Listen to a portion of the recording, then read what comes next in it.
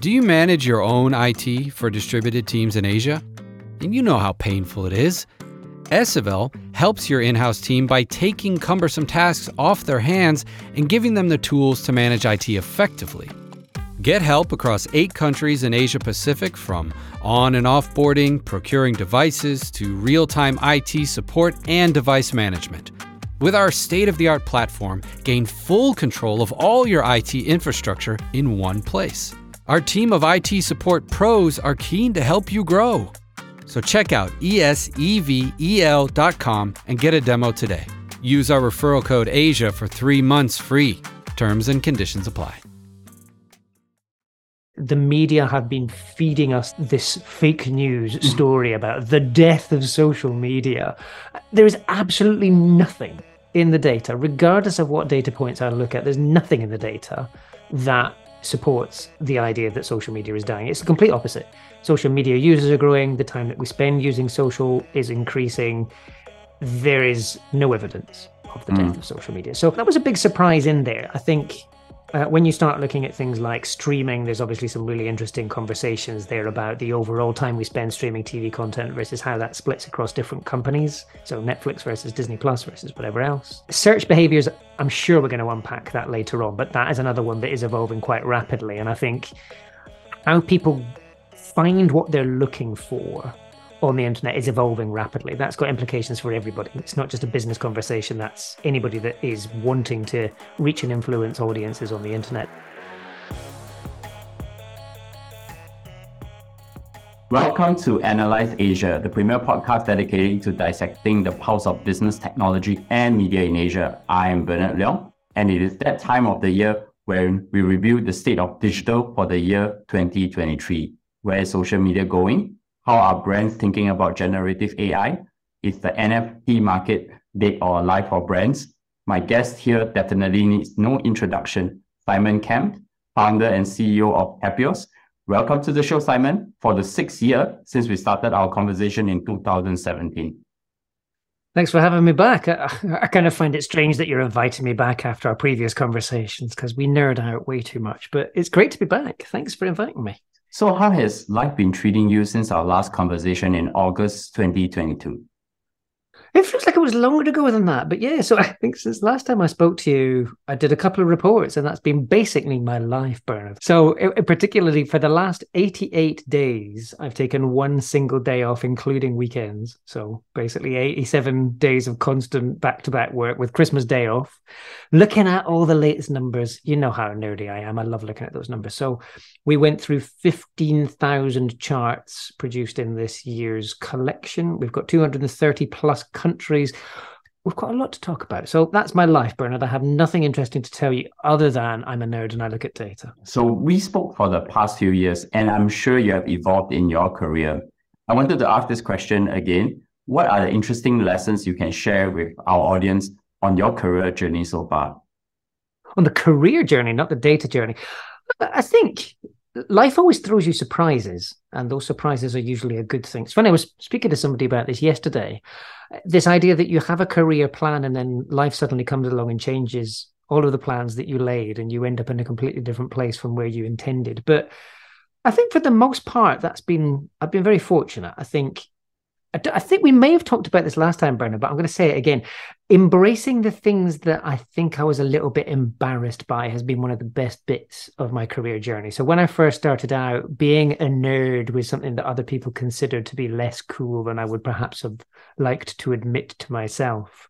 So I avoided it for the longest time. But then I suppose one day I woke up and realized that I really do just like looking at data and analyzing it, and it's become my life. So don't worry about what other people think about whether it's cool or not. Do what you enjoy, do it well, and you'll turn that into a career that fewer people are chasing, which is a good thing. That's very interesting and unique. So I'm going to go straight to the point. Let's start with Digital 2023. Straight into the numbers. Hi. So I want to get to the crux first, is what are the key takeaways and major surprises from the report in 2023?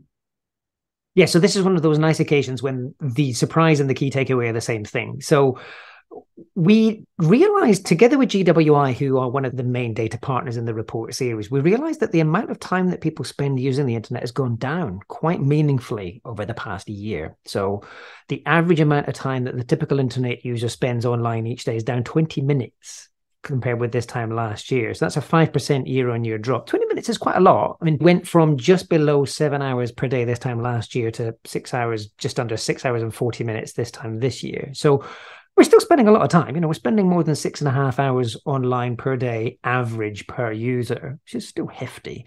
But that was the biggest surprise, I suppose, in the data, and obviously the biggest takeaway. There's lots of implications behind that and what it means for businesses, what it means for society, all sorts of stuff. Just to stress before we get into all of that, though, just to reassure people tuning in today, that drop doesn't mean that the internet is becoming less important. It just means we're using it in different ways. And we'll unpack that as part of today's conversation. But before you worry, the drop doesn't mean that we have abandoned the internet. Is it because of the COVID pandemic? Because now we move into an endemic world and then people just don't watch a lot more Netflix, not looking at themselves all the time on the phone, or maybe doing a TikTok video at home, talking about the food they like to eat, etc. So there's an element of that. I think it's quite interesting when you look at China in particular. China still, at the time where we collected this data, China was still sort of stuck in its zero COVID policy. So many people still at home with not a lot of escape into the real world. And they were still spending a lot of time on the internet. So it's very clear that lockdowns did play an important part in elevating the amount of time that we spent online over the past 3 years. But it's not the only factor. And I think lockdown is a very specific kind of driver of activity, if you like.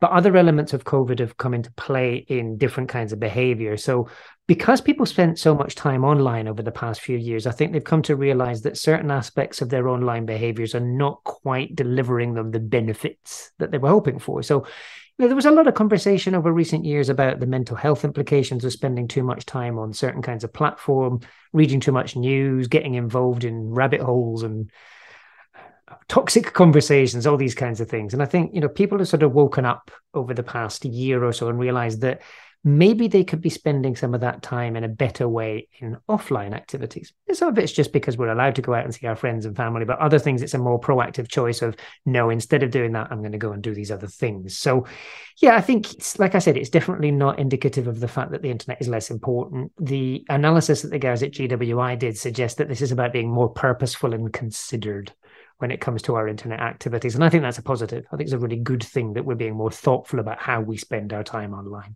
You mentioned just now in the key takeaway and major surprise, you also talk about they are switching to doing other things.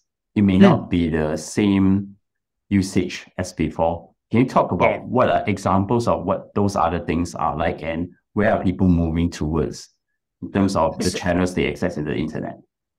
Yeah, definitely. So I think one of them within that, there's so much to unpack here, Bernard. I don't even know where to start. But one of the things that we noticed across a lot of the data in GWI's survey, which, it's a very big part of the report, but it's not the only thing. We will talk about some other stuff later as well. But one of the things that's interesting is that there was a lot of stuff in there that saw gentle declines. So a lot of activities that I was expecting to see increase actually didn't. So either they remained the same or they actually dropped off a little bit.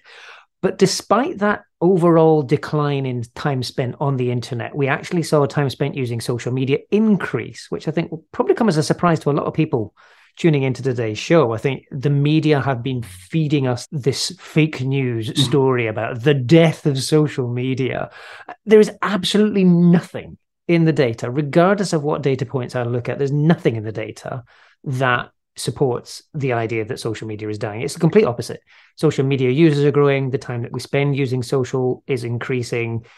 There is no evidence of the death of social media. So that was a big surprise in there. I think when you start looking at things like streaming, there's obviously some really interesting conversations there about the overall time we spend streaming TV content versus how that splits across different companies. So Netflix versus Disney Plus versus whatever else. Search behaviors, I'm sure we're going to unpack that later on, but that is another one that is evolving quite rapidly. And I think how people find what they're looking for on the internet is evolving rapidly. That's got implications for everybody. It's not just a business conversation. That's anybody that is wanting to reach and influence audiences on the internet. That's definitely a key consideration. So that'd be one of the other key things that I pull out. But you've got all sorts of like very small, specific things that I'm sure we'll be able to pepper today's conversation with. So you like to collect digital data sources. And I know because over the last 10 years since the beginning of your report, I've been tracking this, that you've been adding more and more data sources. So I'm going to be straight to the point. What are the new data sources added to the report this year? I get to celebrate our wonderful partners. So these are the ones that I mentioned specifically. These are the partners who actively get involved with sharing their data to us. If you are listening in today and you're a data provider and you want to have this conversation, please do get in touch. I'm always exploring new data sets. But so I've mentioned GWI. They've been with us almost since the very beginning. Fantastic partner. This year, we've extended our relationship with Data AI. It used to be called App Annie, but we've become a lot sort of more proactive in the way that we share data, which is brilliant. And I'll get access to a lot more of the really in detail insights about the changes in the way that people are using mobile apps. Fascinating. So that impacts everything from social media through to e-commerce. So all sorts of great stuff to unpack and some really nice, juicy stats that we can share today in there too. Since the last time we spoke, which was only a few months ago, we've only really added one major new partner compared to that, which is PPRO. So PPRO are an e-commerce payments facilitator. They're the engine behind all sorts of payments on it. Huge in terms of their impact on the digital commerce world. They do a great study every year on payment trends, e-commerce activity, and they've willingly shared that data with us. So we're now partnering with them as well. But yeah, I mean, we've got 10 partners. I'm going to have to try and remember them off the top of my head here, Bernd, which is really going to test my memory. But so we've got GWI, Statista, GSMA Intelligence, who are the sort of the world body on mobile. We've got SEMrush, who are traffic analytics. Data AI, I've already mentioned. I'm assuming people know who Statista are, by the way, but just in case, they're a huge database of data. Go and explore them. PPRO for the e-commerce, Ookla for internet connection speeds. Sky, who are a digital advertising platform, I suppose, and they provide us some excellent insights into advertising spend across social media search. Localwise, who are a social media kind of analysis and listening platform, and then SimilarWeb, also similar to SEMrush, they are doing the traffic analytics. That was my 10. I did it. Well done. And what is the one thing you know now about social media or anything digital that many people do not from the Digital 2023 report? Yeah, I think the easiest thing to start with there would be the belief that social media is dying. And like I said earlier, there's just no evidence of that. So the fact that we're spending more time on social, I confess that did come as a surprise. I was expecting, considering the way that overall internet time had gone down, I was expecting to see that drop. But it having gone up, I was surprised. So considering that I spend my life looking at this data, if I was surprised, I'm sure there's a few other people that would be surprised by that too. But you're bound to get asked this question by listeners and viewers. So it's the question of, great, so we're spending more time on social media, but where are we spending it? So which platforms and all that kind of stuff. So I'll prepare myself for that question when you're ready to ask it. So I'm going to ask this question first before I get to that question, right? Are there any inflection points relating to growth on web, mobile, and social users across the world? Because there seems to be increase in social media usage, which is interesting because the mainstream media has been giving out this FUD about social media is dying, and then, you know, CC Meta's stock is tanking, and then suddenly it goes back up after Mark Zuckerberg talk about resilience. And then you see everybody is talking about Elon's Twitter crashing, but actually it's still alive and kicking. So very much. Where are we? Where are we exactly? Well, so the good news is all of this data is in the report. So you can go in and unpack this as a viewer today as well. There's 460 plus slides in the main report and then 15,000 slides across the rest of the suite. So plenty of insights in there. I think stories like Twitter is dying. I'm not seeing that. So it's interesting because Twitter as a company has stopped publishing figures for investors, which is primarily where we used to get those MDAU, monetizable daily active user figures for the platform, which is typically what we would reference in the media. As soon as Elon bought Twitter, those stopped. They don't publish them anymore. So all we have are the advertising reach figures that we include in our reports. Those showed really strong growth. I mean, we're talking very strong double-digit year-on-year growth in Twitter's ad reach. Now, admittedly, any hater out there is going to come in and tell me that this is partly inflated by bot traffic and whatever else. I'm not going to dispute what people believe on that one, because I don't have proof either way. And I do confess, I look at some of these numbers and I'm like, goodness, that is incredible growth. But if you go in and you look at what's actually happening on the Twitter platform and you look at the conversations that are taking place, regardless of the amazing advances that we've seen in AI conversations through things like ChatGPT, those conversations are still primarily being driven by humans. And there is a depth of conversation there. Now, it's not always friendly. There's a lot of hostility and toxicity on Twitter. Weirdly, that's part of its appeal. I think Twitter is a place where you can go and find differences of opinion. And personally, much as I get scared by a lot of what I see, I also learn a lot more than I do in any other platform on Twitter. So don't let the media mislead you. Twitter is not dying. Twitter may be evolving. Some of the people that used to love it may love it less now, may have stopped using it completely, but it's attracted a different group of people. Whether those are people that you would want to spend time with in your real life, I'll leave that to you to decide. But there is no doubting or debating that Twitter is an incredibly valuable part of the mix. And the good news is it's not mandatory. You don't have to use it, and you can use other things as well. So let's not get knocked out. Meta, yeah, again, another one of those stories that the media has been misleading us around for a long time. Facebook is not dying. It's complete nonsense. There are certainly challenges. There's no denying that. And Mark Zuckerberg himself acknowledges in investor conversations, in media interviews, that there are things that they need to do differently in order to ensure that Meta is well placed for the future. They've got a lot of bits and pieces that they need to fix to make the experience as good as it could be for the user. That's words that they've said themselves. But this idea that Facebook is dying is just crap, Bernard. There's nothing in the data that says that. Having said that, so monthly active users still growing. We had that little blip back in the October update. Was it October, July update? I can't remember which one it was where it went down. Since then, it's more than doubled back again. So yeah, that was a one-off, and I don't expect to see any rapid declines in Facebook in the near future. To be honest, I would expect to see it continue to grow less quickly than it has done previously, but I would be surprised if it suddenly falls off a cliff, because it is an ingrained part of people's lives. And I think that's the bit that we need to take away here. This idea that suddenly 3 billion people are going to wake up one morning and decide that they want to move to TikTok instead of Facebook is just nonsense. Sure, well over 1 billion people are using TikTok, but those people, our data clearly shows this, GWI's research, 80-something% of working age TikTok users still use Facebook every month. That's a TikTok user using Facebook. 85%, I think it is. Can't remember off the top of my head, but it's roughly there. They're not abandoning Facebook for TikTok. They're using both of them, and they're still using Instagram and Twitter and 7 platforms on average per user per month across ages right the way around the world. So yeah, you'll sense I have a little bit of emotion around this topic, Bernard, but I do get incredibly frustrated with the way that journalists and media outlets represent this data, because there's no justification for the misinformation that we're seeing other than clickbait to try and drive ad revenue, which I think it's a shame, because you don't need to resort to misrepresenting the truth in order to get readers. So one interesting change I've seen is that Mark Zuckerberg has now appointed Elon Musk as his chief product officer, and he has dumped Evan Spiegel because now he's taking features from Twitter, like the new 1499. What headline have I missed here? Yeah, this is a very well-known secret, right? He used to pick everything from Snapchat and then etc. But the key insight I thought was interesting from your report was that the social media choices, I think you alluded to earlier, are not a zero-sum equation. Yeah. I think the question now for me is, what does that really mean for brands, consumers, and also advertisers?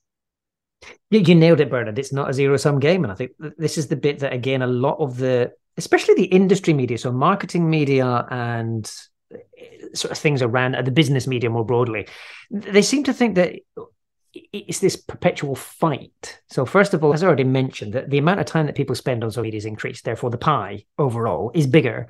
And so sure enough, there are increasing battles for share of that pie, but nonetheless, the pie is bigger. Therefore, there's more to go around. I think, where do we take it? I mean, it's just one of those situations where the users go to each of these different platforms to get different benefits. And I think that's the story that isn't getting told. The zero-sum element of it assumes that Facebook and TikTok are in direct competition. Whereas I think intuitively, if I said to you, if you put on a sort of a line, if you had Facebook, TikTok, Netflix, is TikTok going to be closer to Facebook or to Netflix? And I think especially once you start looking at younger users, TikTok is a video platform where users themselves, 80% of users almost, tell us that they go there specifically to find funny and entertaining content. And that's not really why the majority of users are going to Facebook. They're going to Facebook to have conversation with friends and family. They're using it for other things as well. So it's not like this unidimensional thing. But if TikTok is an entertainment platform, it's not competing with the same mindset and emotional benefits that Facebook is. Now, sure enough, it might start competing with Snapchat and Instagram, and along that spectrum of social versus entertainment, you're going to get all sorts of different conflicts, and some people may realize that one is a substitute for the other. But I think marketers especially need to take a massive step back from the way that they're planning these things and stop having this bucket called social media where somehow the budget gets divided amongst all these things that we've arbitrarily given the name of social media when they occupy very different places in our lives. So yeah, I think, like I said, 7 platforms on average per user per month. People are going there for very different reasons. And we've got really great insights into what those motivations are per platform within the report. So don't allocate your budget just because it's got the same sort of bucket name. Really do your due diligence and look at what your audience is using these platforms for, and then you're much more likely to actually find a way of reaching and resonating with that audience. But then what about like brands when they pick these advertisers to help them to allocate that budget, right? Because they used to have this really strange mindset when I used to meet people from WP, Group M, or whichever, people who think that they're truly smart but they're morons. What does it mean for brands? Yeah, as in how do they allocate? Like, I mean, if I am selling a car or selling something on the internet, I probably would target Facebook, target a little bit here, target a little bit there. But of course, obviously, for those morons that I talked about, they will try to throw 95% of the budget into somewhere. I call it maybe TV or something else, or maybe Super Bowl ad. But how does the brands rationalize that? So to be fair, I'm going to categorize them all as morons. I've got a lot of friends at these agencies. So I think not to be in the advertising industry. That's the best part for me. Just a little bit of context here. I mean, I think when you look at how agencies make the decisions as to where they put that budget on behalf of their clients, a lot of the time they're told this months in advance. So if you take the largest FMCG companies, big packaged portfolio brand companies, they're making decisions 18, 24 months in advance as to where this budget's going. And they've mandated, before they even know what the campaigns are, that X percentage of their total budget is going to go on Facebook. And that's what they tell the agencies. The agencies have had to pitch for this. They've reduced the amount of commission or whatever earnings that they make on this to the bare minimum so they win the work. They simply don't have the resources to argue with it. So an awful lot of the time, bad decisions are the result of other bad decisions, and they just compound themselves and they just end up in this shit show of nonsense. So yeah, morons, I think it's the blind leading the blind into dark rooms. It's just it's unfortunate for the most part, but you're right. The net result is that there's an awful lot of poor decision making going on, and there's not enough pushback on what should be being done with budgets to get the best out of them. Part of that's a lack of time and resource, and part of it is just laziness, I'll be honest. So yeah, how do we do this better? I think one of the most important bits is understanding that people are going to social media for their own particular reasons as users. And we've got to serve value in that context. We can't just interrupt people with our agenda and hope that somehow it's going to be relevant to them. It's ridiculous. We used to have the luxury in broadcast media, especially in television, where people would sit down at prime time for a couple of hours after dinner and they would watch the soap opera and they would watch a bit of this and a bit of that. And we as advertisers would have the luxury of interrupting them for 30 seconds every 15 minutes or so, multiple times. And people would, they would either go and make a cup of tea, go to the toilet, or they'd just sit there passively waiting for the ads to finish, but they would have at least consumed some of them. That just doesn't happen anymore, in the sense that on digital, and even on YouTube, we'll come back to the YouTube bit in a minute, but you've got the unskippable ads and people are just like throwing phones across the room because they're getting furious about the unskippableness of it. But especially when you're looking at platforms like TikTok or Snapchat or whatever else, you're scrolling. If you have not grabbed the attention and the hearts and minds of your audience within the first fraction of a second, your advertising's lost. You may still record an impression because your ad has been on screen for a certain percentage for a second or more, but that is not meaningful. And I think it's that bit. We've got to get a lot better as marketers, as businesses, of understanding what motivations people have for going to these platforms, what kinds of value they're looking for. We'll unpack that bit a little bit more as well, Bernard. But what's the value they're looking for, and how can we deliver that? For the most part, brands are able to deliver value that is separate to the products that they make. So it doesn't just have to be that you talk about a product and that's the only way you can achieve marketing success. So I think just getting out of that broadcast mindset, which still for some weird reason dominates, even though digital now accounts for the greatest share of spend. It's like, we need to update ourselves, Bernard. So one key insight I saw was that the social media CPMS had experienced a major drop. What happened there? And are there causes for worry for the advertising market? Because I understand from your report was that it only happened for Q4 2022. So CPM is coût per mille, French for cost per 1,000 impressions. I'm not quite sure why the French term became the standard around the world. There we go, CPM, cost per 1,000 impressions. So this is data from Sky that I mentioned, Sky.io, who's the partner that shares this fantastic data with us. So they analyze $7 billion worth of global ad spend. So this is a fairly hefty representative sample here. Tons of brands, lots of different categories, all that kind of great stuff. Their analysis shows that, the CPMs from Q4 2021 to Q4 2022, so the holiday season that's just ended compared to the previous year, the average price to deliver 1,000 impressions on social media has gone down.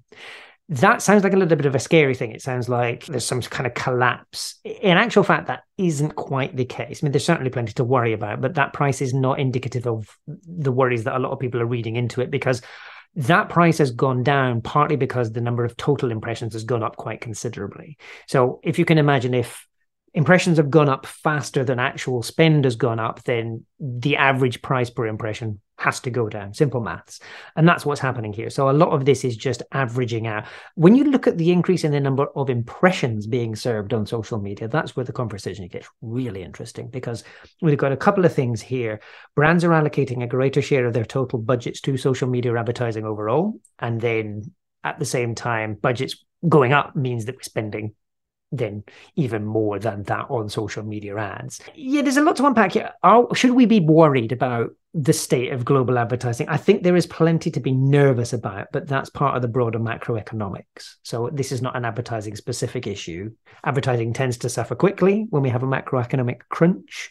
But at the same time, I think a lot of marketers know that investing in advertising during recessions and similar can have exponentially good benefits. There's all sorts of great case studies to prove this. So I wouldn't pretend that everybody's going to be able to suddenly throw all of their budgets into advertising, but I don't think it's quite as scary as a lot of pundits have made out. So we talked about earlier that Meta, who's the owner of Facebook, Instagram, and WhatsApp, is not dying. And then recently they had a stock price surge after stock price crashed. Yeah, so significant crash. What's the barometer like for you now for Meta overall as a company? So I'm not an investment expert, and the more that I look at my data and the more I look at the investment trends, the more I realize that is the case. So I confess, when I was going, so this is an important couple of stories to expand on here, Bernard. So this may be a slightly longer answer, even than usual. But so we analyze the ad reach data that Meta publishes. So this is the potential number of users that advertisers can reach across their different platforms on a monthly basis. We collect that data every quarter. We publish that. We make it all available to every reader. So if you want to dig into it, you can, and you can look at these trends as well. What's really interesting is that over the past year, we've seen quite meaningful declines in the number of users that people can, that advertisers can reach on each of Meta's platforms. So this is Facebook, but also Instagram and Messenger as well. So Facebook saw a 6% year-on-year decline, Instagram 11% year-on-year decline. That's quite meaningful. An 11% drop in potential ad reach is quite sizable. I hasten to add, that's ad reach. When you look at the monthly active users, those figures are actually still going up. Now, I know a lot of people are like, how is that even possible? How can you have ad reach going down, but monthly active users going up? There's a variety of different reasons for this. I don't know whether one of them is more important than the other, but things like, very important to look at things like US sanctions. So particularly in the case of Instagram, the sanctions against Russia were a big part of the drop year on year. No question about that. It's not the only thing, having said that, because we see these drops across pretty much every country. But at a global level, that did have an important impact. You've then got changes in behavior. So off the record, I have a conversation with some guys at Meta recently who are suggesting that part of that drop is due to changes in user behaviors where people are spending more time within the Reels environments. And because Meta hasn't quite cracked how to monetize Reels in the same way that it has the main feed, ironically, that means that fewer people are actually seeing ads, which is kind of interesting because they've been pushed into that scenario by the investors saying, you've got to follow TikTok, you've got to get people into Reels. And ironically, it's costing the investor more money compared to the situation that was there before. It's weird. I mean, investors are a very odd bunch because they want everything to look the same rather than realizing that diversity is actually a good thing and delivers better returns. Like I said, I'm not an investment professional, so I wouldn't profess to understand that mentality, but I think it's broken. You're going to ask a question. Sorry. No, but I never understand this, right? TikTok's actual competitor is YouTube. It's not Facebook. It's not Instagram. I think a lot of the investors or the geniuses, they call it with 2 quotation marks in Wall Street, are comparing apples to oranges. Yeah. That is the part that I never get it. I'd agree with that. It's as if that they always thinking about the wrong wall between TikTok and Meta. If I were to be really being intellectually honest, I would look at YouTube versus TikTok. Yeah. Even then, though, I'm not convinced that the two of them are directly, I mean, obviously they're the most similar, but YouTube is particularly good at longer form content. Correct. And the irony is that they're chasing shorts because they want to have an argument against it. But it's like... But the recommendation algorithm works very differently. It does. And I have to say that the shorts experience from an advertising perspective is very different to the one that I would have anticipated based on the traditional YouTube experience. So, yeah, I mean, if I was advising investors on which of these companies, I think an awful lot of them fundamentally misunderstand the user motivations and behaviors that go into it. I mean, it drives me crazy. I speak to people that make literally millions of dollars giving investment advice to big companies. You know, they work for these big banks, and you speak to them, they understand technicalities about the company, but they fundamentally misunderstand the end user. They may understand customers, but not the people that are consuming the content. And it's annoying because ultimately the user is what drives everything. So they've got to get better at that. And this is interesting to you because I have started doing video, and because I've started using Shorts and TikTok, I realized what I was really measuring, because these Shorts are actually helping me to drive traffic into the main video. But I think people are not thinking about the interest engine part of TikTok, which is something that totally either not reported in the press or they're not thinking about it clearly. Absolutely. And I think the fact that you mentioned traffic there is an interesting one. So when you look at YouTube and the role that it plays within a portfolio, especially within a marketer's portfolio, it's in a different place, not because the content formats are different or whatever else, but because the reasons I'm going to YouTube are very, even the way that I consume YouTube, just as an example, right? I'm going to get my phone out. This is YouTube. This is TikTok. Sure enough, Shorts is this, but this is the YouTube experience. That very basic difference in device orientation means that I'm different. I may be sitting back. I may be leaning forward.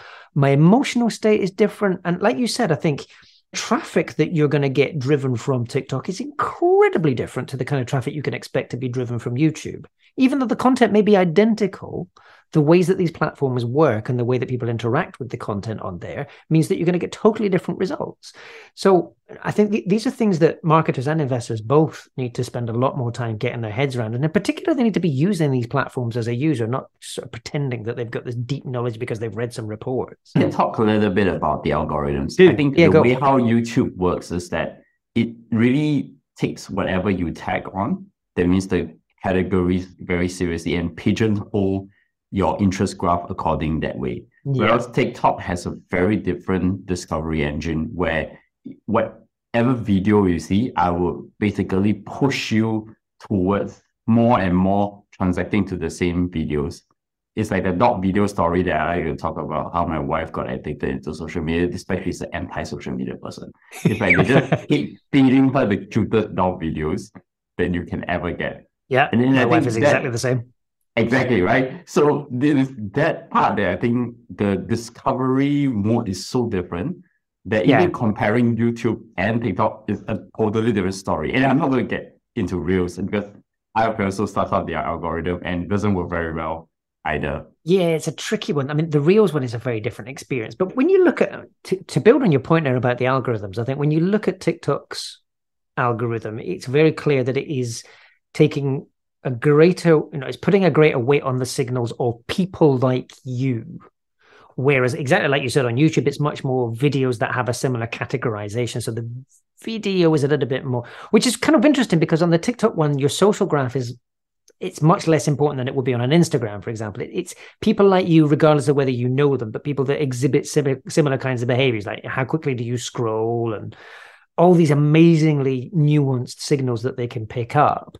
And that's feeding into the, I pretend like I know the algorithm inside out. I don't. This is all things that I've heard from other people who are much more expert than me. But that the move from Meta's social graph into the YouTube sort of content graph and now into the engagement graph, I don't know what we would even call it in TikTok, but they work in different ways. And I think you're absolutely right. Even you could take exactly the same set of videos and each of these platforms would treat them remarkably different. And as a result, as a user, you would get a different experience.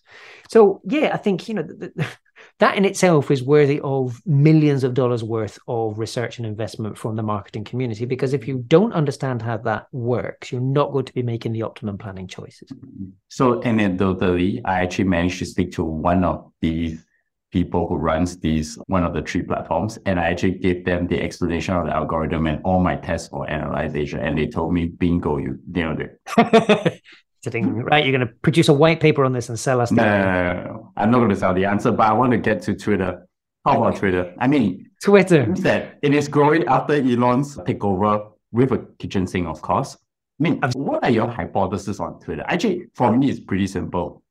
This is not the right time to make the judgment or grading for Twitter. You probably have to wait to 2-3 years. But the one thing I like about it is finally the CEO uses the product every day. And he's like a number 1 beta tester.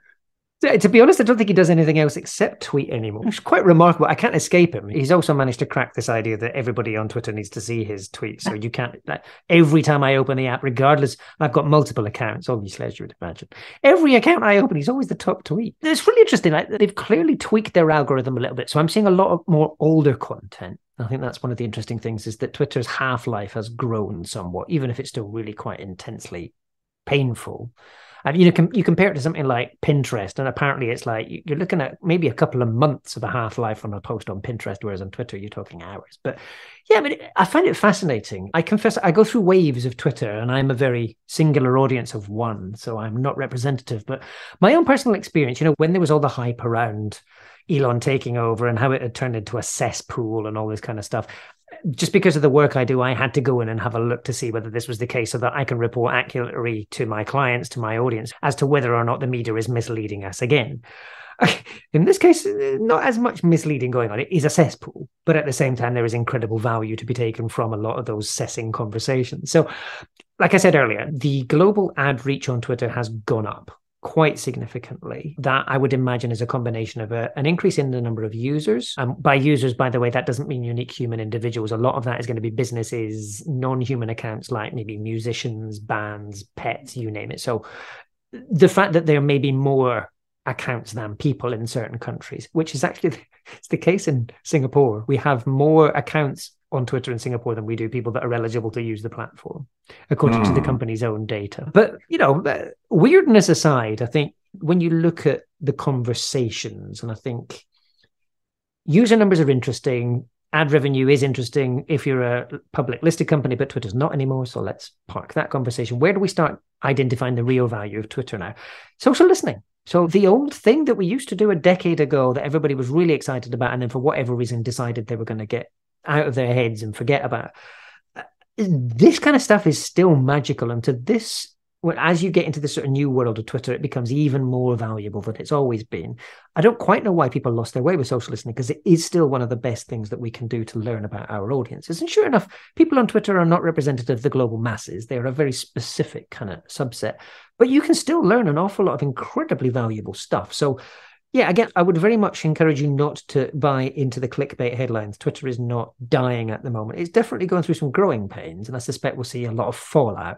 we will lose a certain group of users. We'll see a lot more challenges to come before I think Elon gets this right. And finances are probably at the top of that list. He himself just yesterday was saying that he somehow managed to spend $44 billion on the world's most unprofitable nonprofit. So this is the greatly entertaining insight into his current state of mind about his purchase. But I don't think he regrets it at this point. He has also purchased one of the most vibrant conversations in the world. You know, speaking of conversations, I find that if I were to use Twitter just specifically for finance, crypto related tweets, I still get the best conversations. Oh, totally. I still think that there's a value of those conversations. I know about the cesspool situation, but thankfully, because I'm not interested in those things, and every other day I would just get a pretty nice Disney Plus video telling me, you know, this is the latest show that I'm going to be, despite I'm a Disney Plus fan. I think one question I want to talk about here is, given after Elon's takeover and then everybody start declaring, I'm leaving Twitter, here's my account. And so now we talk about the Web3 social networks. Yeah. So there is a problem. I think a lot of people don't realize this, but Web3 protocols does not allow network effects to work because of the decentralization. And I think it's like this. I did an investor class for a group of tech executives in the Web2 world, and I explained it. The way you need to think about investing into Web3 is that network effects doesn't exist. Adding one more node to the Ethereum protocol means that the value of the network dilutes. Yeah. And I think it's a challenge. Correct. So when it comes to Web3 networks, whether it's Sparkcaster or Mastodon trying to challenge Twitter, I think there is an inherent problem. But I may be the minority thinking about it, but I wanted to get a better expert to explain to me, am I on the right track or am I going crazy? Are you on the right track? So the data does tell us that Mastodon hasn't exploded in the way that perhaps a lot of people predicted in the days around Elon's purchase of Twitter. And you're right, that's a network effect story, 100%. People go to Twitter because the conversation is mixed up and it's easier to find and participate, dip in and dip out. Mastodon's a little bit more complicated. I mean, in my mind, Mastodon's, weirdly, it tends to stray a little bit more into Discord world rather than Twitter world. And so from that perspective, it has its own unique value. And I'm definitely not saying Mastodon's not worthy of exploration, but it doesn't have the scale and momentum that I think a lot of people predicted it would do 3-4 months ago. I mean, Mastodon's been around for a while. I think it may break through and find its way, if you like, but Twitter's challenges were not the catalyst I think many people predicted. But having said that, I just referred to Discord there. And I think when you look at what's happening in the world of those conversational communities, whether it's Twitter, where it's less of a community and more just a bunch of really weird water cooler conversations, to Discord, where it really is active conversations. But then you've got weirdly these things like you go in there for your DALL-E and your Midjourney and all that. And it's like, well, hold on a minute. I'm going to a Discord channel, but okay. What? So you've got these different kinds of users going in there and doing these things. Then you've got Telegram channels, which have just exploded over the last couple of years. I mean, huge growth in the use of Telegram around the world. Again, partly driven by specific communities like your crypto and all that kind of stuff. So very passion-driven conversations is what's driving the use of platforms that facilitate communities. And I think there's a lot to be learned there, especially in the investment community, that they're chasing after these mass sort of generic platforms. And yet where we see the greatest enthusiasm and the greatest depth of growth, a lot of it is coming out of the places that are not part of that conversation that the media are having. I mean, you don't hear about Telegram being talked about as a passionate community in the media. If it gets mentioned, it's possibly because it's secure encrypted, which is another slight misconception of how it works, but let's ignore that for now. I think sorry, go on. I'll let you before I go on for another. What about WhatsApp communities? Because that is the new thing that came around, and I hazard a very good guess that if WhatsApp communities work, it would be another potential challenger to Telegram and Discord as well. So I haven't got any numbers on it, which is really annoying. I mean, it's too new for that at this stage. And Meta, I think they only launched it recently. Yeah, correct. Well. It was just a few weeks ago. And Meta tend to be incredibly cagey about their numbers to do with WhatsApp. So I'm still not getting any updates from them on the number of people that use WhatsApp, So the figure that we have, the 2 billion monthly active users, that's been the same for 2-3 years now? We need an update, folks. But when you look at things like WhatsApp communities. I think when you look at countries like India, for example, Brazil, Indonesia, places where WhatsApp is really the sort of the go-to first thing that you do when you open your phone kind of thing. It's very clear that it could gain momentum in there. But the question is that why people used it in the first place? Trying to shift behavior from what people started using it for into a different place. I think Reels is a really good example of this. It's like, I like it, but I'm not totally sure it's why I'm opening Facebook. You know, it's like, well, I came here to chat with my friends. So I'm watching it with interest. I confess I have a bit of skepticism, not because I don't think it's a good product, but because I think user behaviors are incredibly fickle. And predicting whether somebody's going to move from a one-to-one conversation, which is the majority of WhatsApp activity at the moment, in small groups at best, but trying to move people into these much bigger communities, especially when you get into the size of, the huge size of some of these Telegram channels, it just feels a little bit like that's quite a big shift in mental state for a WhatsApp user. So it'll be interesting. Bernard, let's talk about that in the next chat when we've got numbers. Okay, so I'm going to switch gears because we still have two big areas to cover. So I'm going to start off with the last year's crypto crash with the FTX collapse being the most significant event. Yeah. How has the cryptocurrency market with respect to the non-fungible tokens, or aka NFTs, and cryptocurrencies? So ownership of crypto dropped between July and October, which is the latest set of data we've got. And that was just before the whole sort of scandals around FTX and all that kind of stuff. So I wouldn't be surprised to see that drop again. I mean, we're not talking about a scary drop here. It was a relatively modest drop. And I think a lot of that was to do with the crypto winter rather than anything else. I mean, a lot of people lost an awful lot of money last year with that 80% decline in the value of Bitcoin and various other currencies out there. It's not surprising that people pulled their money out.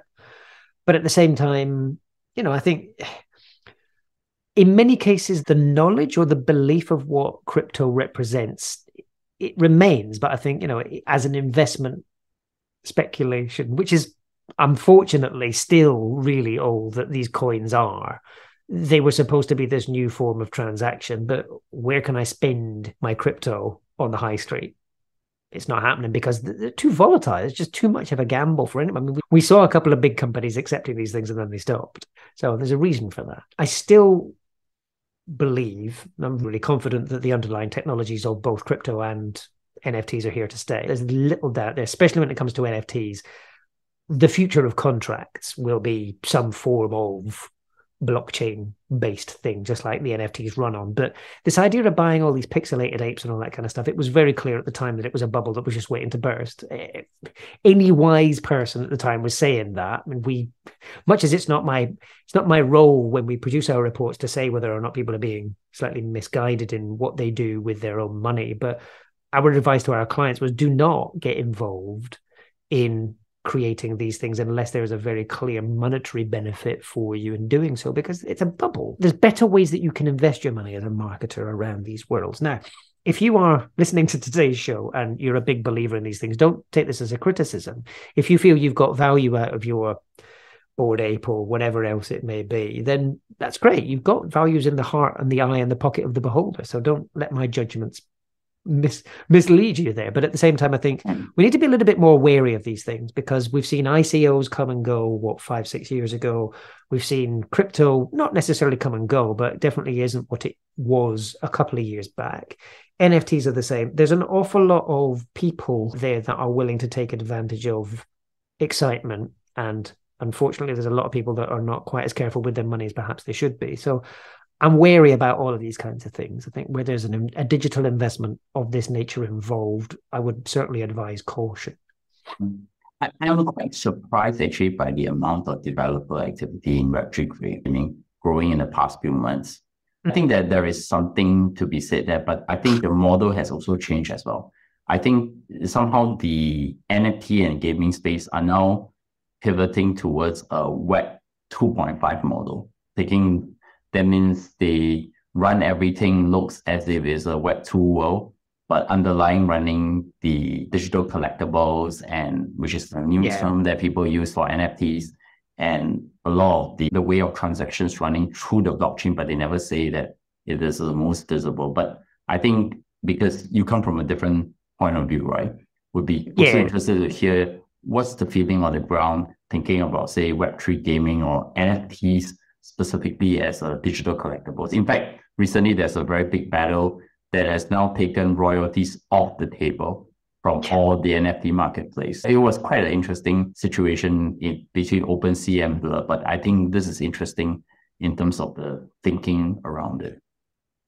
Yeah, so the gaming world is probably the exception to the conversation I just had with you about NFTs. I think it's very clear that in a lot of these environments, these worlds, whatever you want to call them, NFTs play a valuable role. I think treating them as collectibles is probably a dangerous way of doing things. I mean, if you play these games regularly and you're buying these things because they allow you to play the game better or whatever else, then that, in my mind, that's a good investment. It's no different to these in-game purchases that we did on mobile 10 years ago, right? So yeah, I mean, I think that the fact that it's on the blockchain and you can buy and sell it is definitely, that's value creation in my mind. It's allowing you to do something that you enjoy doing as opposed to buying an NFT, which in most cases was just a speculative thing where you own this thing. I mean, it was just a contract that you had and you gave the contract to somebody else. Whereas in games, a lot of the time, these NFTs have utility. That's the magical difference. So yeah, I mean, gaming in my mind is really interesting, whether we're looking at the future of the metaverse and all these other great sort of hype bubbles that we keep hearing about. You know, when you look at things like Fortnite and Minecraft and Roblox and all that kind of stuff, it's very clear that they've got big active communities that continue to come back day after day. In the case of some of these games, we're looking at 250 million monthly active players. That's chunky. You know, that's definitely the sort of thing you want to be aspiring to if you're creating these kinds of opportunities and propositions. So within that, I think it's very clear the role that the NFT plays, because it reduces some of the scams, I suppose. It creates new ones, but it reduces some of the ones we had previously. But it does improve that utility. So yeah, I think, especially I think a lot of the stuff that we'll see transitioning through into the mainstream digital world in the next 5 to 10 years is going to come out of a lot of the experiences we're seeing in gaming now. So if you're the kind of person that likes to predict trends, going in and looking at what's happening in those Web3 gaming environments is definitely worth spending some time analyzing that. So I want to get into something really different, which is TV streaming. So I think just now that the data point about the usage of the internet declined by 20 minutes. 20 minutes is actually a docu-series on Netflix. Yeah. Per episode, right? One episode. Given that we are now living in a pandemic world, and even China has reversed on their COVID zero policy and started opening up, what are the implications in terms of thinking about things like streaming video for consumers or other behavioral changes that are dominant during the pandemic period? Yeah, so I'm scanning through my charts as we talk here because I wanted to bring up some of the insights into this. The idea that people are spending less time watching streaming TV is a little bit misleading. I mean, it's true in the sense, it's not true. It's not that they're spending less time. If you compare the trends that we saw during the height of lockdown, you would have predicted that streaming would have accounted for probably this much now, and it hasn't realized that potential. That isn't to say that streaming is less valuable in our lives, and it's not to say that we've abandoned it and moved on to something else. Two things to think about here. One of them is we're going out more, and ironically, still a certain degree of people having escaped lockdown. I mean, I know that for certainly people in Western markets, it feels like COVID's still with us, but lockdown was a long time ago and we've embraced everyday life and blah, we've moved on. But in many parts of the world, it's still the sort of, in Singapore, for example, where I live, we only just got out of mandates for masks on public transport last week. That's how recently this has happened. So, from that perspective, it's kind of interesting that the world is in different places and people are therefore reacting in different ways. Streaming is also becoming a little bit more of a battle in terms of that one is a little bit more of a zero-sum game. We have a certain amount of time that we spend consuming that kind of content, and it fits in certain points in our lives. And you've got TikTok taking some of that lunch. You've got Reels and Shorts and various other pretenders coming in and taking that time. You've then got Disney Plus. You've got Netflix. You've got all of the different. Right, I was going the Paramount Plus, whatever it's got, whatever it's called this week. They keep changing the name. You've got a growing number of platforms competing for both spend but also time. You've then got the arrival of these ad-supported tiers, which is going to change the game again. And then another thing that isn't getting talked about a lot in the media, but is definitely worthy of conversation, is partly the illegal streaming side of things. So, people being able to either hack into somebody else's account or whatever else, but also just that the free to watch TV style stuff. So anime is massive around the world. And that is a conversation that's just not bubbling up into the mainstream media. But when you look at web traffic, when you look at habits, especially across Africa, parts of Southeast Asia, places that you might want to term more developing markets, where perhaps the idea of spending money on a streaming subscription each month is simply not an option. The amount of people that are going to these platforms to watch animated content, but also to read manga and that kind of stuff, is huge. So I think it's a very difficult conversation to have an overall level because it's so multidimensional. And also the data doesn't quite tell the story with enough nuance that allows you to get the big picture. So at the moment, we're sort of looking at a piece of paper side on, the information's on those two sides of the paper, but we're just seeing it like this, and we need to change the angle. I was about to come to that question about the advertising tiers inside Netflix, Disney Plus, and other streaming platforms which you are planning to roll out. What does that mean for the consumer and also for these businesses which are now implementing into these ad-supported streaming platforms? So for the viewer, you've got choice. I think, you can elect to be shown ads and pay less money, or you can elect to pay more money and not see ads. I think it's absolutely brilliant that they're making this a choice. I struggle, to be honest, to predict which direction it's going to go in. I working in advertising, it's ironic that I'm the one that's quite willing to pay more money to avoid ads, but I don't think, right? Advertising people like to avoid advertising. It's very funny. But having said that, I think especially when you look at some of the big growth markets across places like Latin America, Middle East, all that kind of stuff, it's very clear that the price points, I think this is one of those ways of getting around the fact that why do you charge this much in North America, but this much in Jordan, for example? It's like, that's a really, really tough call for the equality conversation when the content's the same in many occasions. So the ad tiers make life a lot easier for the companies to have those kinds of conversations on. Whether it impacts the kind of content that we see is my main concern. I mean, if you think about the late 1990s and then the early 2000s and just the sheer amount of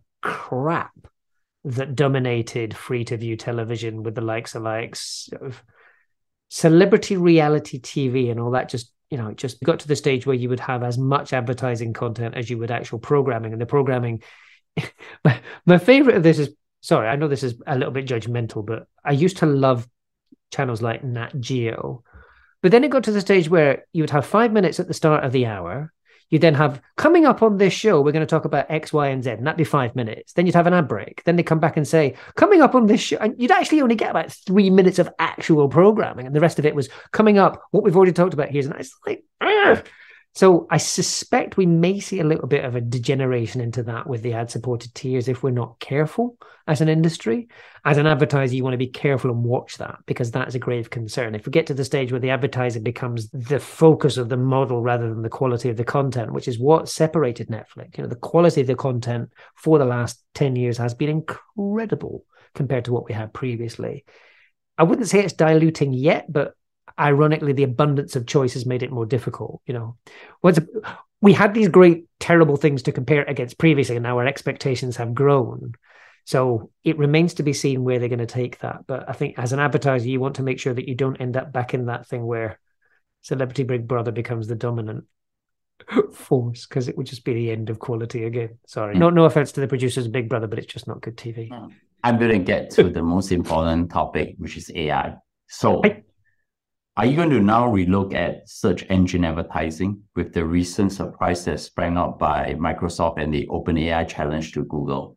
I think the question for me is, actually, I don't think Google is that threatened, but it's just the mainstream media talk plus the stock market having some wobble. What would be the signs of growth or decline you will look at the monopoly that Google has enjoyed for the past 15 years? So this goes back to a point you made earlier, Bernard, which is the zero sum. I don't believe that ChatGPT is the threat to search that it's been made out to be, but that doesn't mean that it won't have a massively fundamental impact on discovery. But let's break these two things down. Search at the moment, for the most part, involves a couple of different behaviors, if you like. So one of them are fairly straightforward binary questions. What's the capital of this country? There's an answer, you get it, and on you go. Other times I'm looking for information. I search in Google, it spits out a whole bunch of different links. I go through those links and I read it, and then I form my opinion. That second one, ChatGPT, has a really important role to play in changing behaviors, but it's a really dangerous model, because if for that to work, what it does is it sucks in all the information and the content from publishers, and then those publishers are starved. And the problem is ChatGPT only works if it has inputs.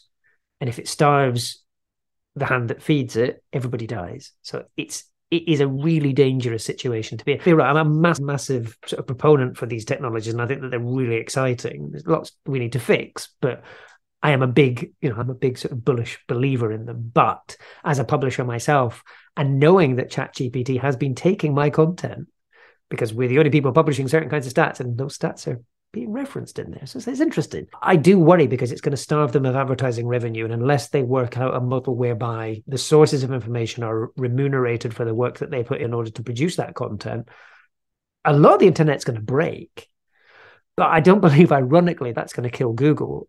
If anything, Google now has a stronger role to play, because Google is still it's the signpost and the map to get you to the content on the rest of the web. And much as I do my best to have organic sort of, spreading my reports out through social media and whatever else, no matter how hard I work at that, Google is still by far the biggest source of traffic for the websites that I run. So yeah, I think this is another one of those ones we're going to need to watch carefully. I think the hype around ChatGPT is largely because of just the incredible advance in the quality of the technology. I confess, the first time I saw it, I couldn't believe it. I was like, this is not possible. How is it doing? Write me a song in the style of X about topic Y, and it did it. And you're like, wow, this is really good. After a while, the novelty of that wears off, and there's only so many things that you can ask it. And I think a lot of people are still in the let's break it, or let's ask the same question 100 times and see if it. After a while, that novelty will wear off, but there will still, you can very clearly see this fitting into your daily life, but it's not going to play the role that I think a lot of people say it's going to take over Google search. It's not, because you don't need an engine like that to answer basic one-to-one questions like what's the capital of Hungary. It's kind of a user experience change, right? Because it's a user interface change from trying to search and then give you a list of options versus now trying to give you what is considered the right answer. If you think about it a little bit, but the problem is that it tries to generate based on the inputs it takes. That's right. I think that's where the business model has yet to be determined. What is that business model exactly? All right. The idea of paying a subscription is just, no, that doesn't make sense to me. Right. And you're seeing, if you're in the enterprise world, Microsoft has very quietly put AI ChatGPT into your teams, which is actually basically what Google has been giving it to you for free to help you do calendar scheduling, optimization, and try to answer questions. I mean, if you think about it, ChatGPT is a glorified version of Quora with just AI inputs. I love it. It is absolutely that, yes. Yeah, but I think the bigger story for me, besides ChatGPT, is actually the real big story is generative AI, because I'm starting to play with things like people now testing their podcast readings with OpenAI's ChatGPT, testing whether, the AI is sentient with Bing, Sydney, sorry, Kevin Roos. You're just basically doing a whole questions with a chatbot. It's a chatbot. It's not a sentient AI. And then I think there are also much more interesting things like, you can use it to generate content with ChatGPT, but also Midjourney and Lancer for images. I think that's interesting because I was tapping book cover names with them. What does it really mean now is that content generation is actually going to be automated. Now the big question, what are your perspectives on the likely impact of generative AI on the social apps that we are using? Because you can throw a lot of content. It's almost like you can throw infinite content into the market now.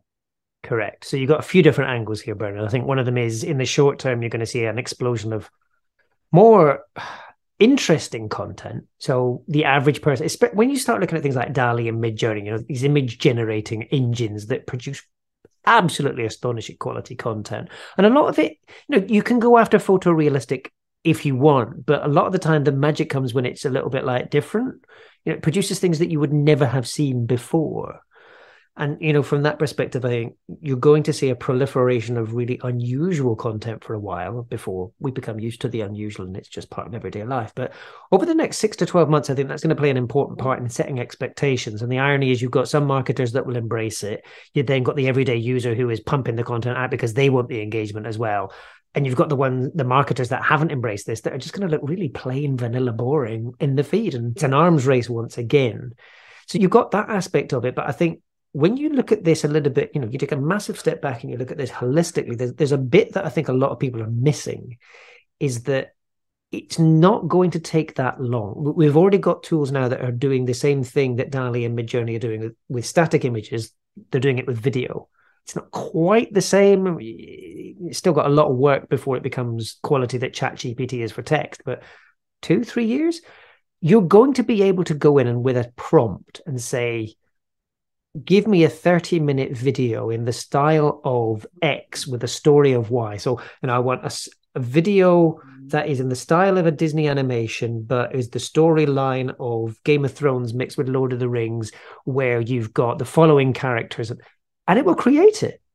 I then no longer need a subscription to Netflix. I then no longer need to go through the algorithm of TikTok, because I can just choose my own adventure. I just go in and go, I want this. And all of a sudden content is created bespoke just for me based on my mood today. And off we go. I mean, you imagine a world like that where content is created just for me based on some inputs that I put in. And every night I can have something similar or different depending on what I don't need to wait for it to be released. That is fundamentally going to change content. But it's this bit that I get really interested in, is that at the moment, we are still dependent on a small number. We're talking millions of people, but we're still talking about a small number in aggregate of the world's population of content producers and then algorithm writers for what ends up on our screens at any point in time. Whereas these tools are going to democratize, that's such a sort of overused term, but genuinely, this puts the creativity, this puts the storyline and the plot in the hands of the everyday person who has an idea and just wants to say, we're going to get there with music as well. You can, even for the last few years, you've been able to do this with tools like Juke Deck, which I believe is being acquired by somebody else, but you can go in and say, I want a 3-minute clip in a drum and bass style using the following things, where there's a crescendo here and there's a breakdown here. And it creates it. And it's maybe not, peak club night worthy, but for your corporate video, it's absolutely going to do the job. And I think where you've got music, where you've got video, where you've got anything that you can think of creatively, these tools are going to be able to do. Yeah, the future of content is incredibly different in terms of how we get it. It may look similar because that's where imaginations have come from, but how we get hold of it and who's involved in producing it, that is going to be a really weird development over by the end of the decade, we're going to get somewhere there, I would reckon. I'm not in the business of predicting, but fairly confident that's where we're So maybe the movie post-credit scenes will, usually it's that long list for 8 to 10 minutes will suddenly shrink down to just less than a few seconds. Yeah, just me.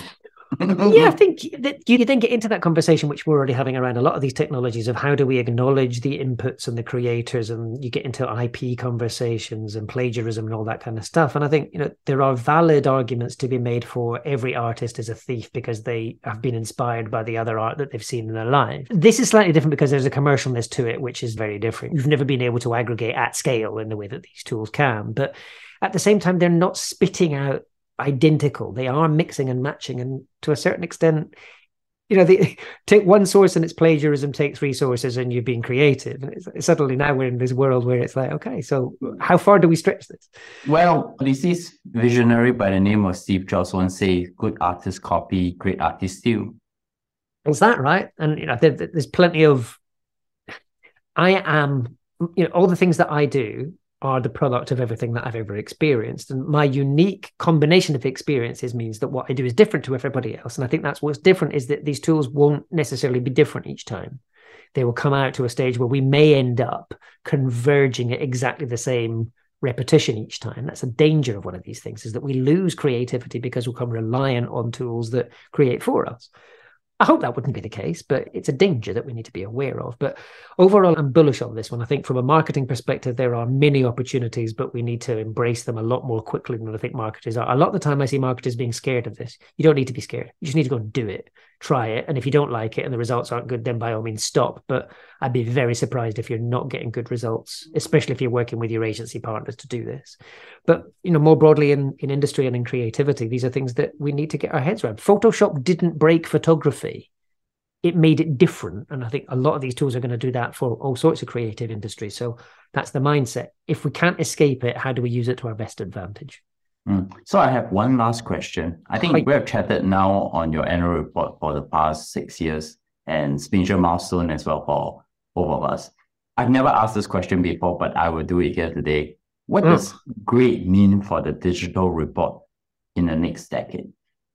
What did great mean? So there's two bits, outputs and outcomes. Outputs, I think I would like to make this a lot more automated so that you can tap into the data as a reader in a very different dynamic way. We still publish PDFs. I would like it to become a lot more dynamic, but I simply don't have the resources to build it. But great will be coming, I hope. In terms of the outcomes, I think the reports have always been designed to help you make better informed decisions. And I think the ability to move beyond creating the reports to analyzing them and deliver more meaningful insight beyond the data is the outcome I'm looking for. So being able to help people translate insight into action. So that's my ambition for this. I am having conversations with a few people about doing that already. So hopefully at some point in the next 18 months, Bernard, I will be able to tell you that we're doing something radically different. But if it's the same at the end of the decade and people are still reading it, I will still be happy. You think that in 10 years' time, you're probably using generative AI, plot me this chart and tell me this insight. Hopefully it's choosing better colors for me. Everybody keeps arguing with my colors. So if nothing else, it will choose more shiny, bright colors for me. I still like it as of today. Thank you. Well, thank you, sir. I appreciate it. And Simon, many thanks for the conversation today. Definitely, we're going to have another conversation in the second half of this year. And in closing, recommendations again. Any recommendations which have inspired you recently? Yeah, I'm going to give you a random one today. So I have been... on Twitter, I've been spending a lot of time looking at the recent photographs from the James Webb Space Telescope. I confess this is like my source of just like wonder and awe. I look at this stuff and I am inspired by the magic of the universe. So much as it's not your conventional answer to that question, just if you haven't seen these photographs of deep space and millions of galaxies, go there and just close your eyes and imagine. It's amazing. You're talking to someone over here whose past life is a theoretical physicist, as a trained astrophysicist and cosmologist. Right. I'm going to slightly take a step back and feel embarrassed now, but the photos are beautiful, Bert. No, I totally agree with you because I check it out all the time. And actually, one of my guests recently also recommended the same thing. It seems that the cosmos is giving us purpose and meaning in life, which I'm very happy about. Okay, how do my audience find you? You can find me on the social media, surprise. Best place to get hold of me is on LinkedIn. You'll find me as Simon Kemp, black and white photo, looking roughly like this. You'll also find me on Twitter as Eskimon. And then if you want the reports, downloading all of the Data Reportal, I'm sure you have the links in the notes, but datareportal.com. And definitely now you can find us on YouTube, which I'm spending a lot of time on. And definitely you will get a lot of cool shots, whether it's here or TikTok channel. But most importantly, I will request you all to sign up for our newsletter, which every month I'm going to summarize all the key highlights from all the speakers I've interviewed for the month. And definitely, Simon, we are going to have a chat soon. And once again, many thanks for coming on the show and look forward to speak to you again soon. Thanks for having me back. See you soon.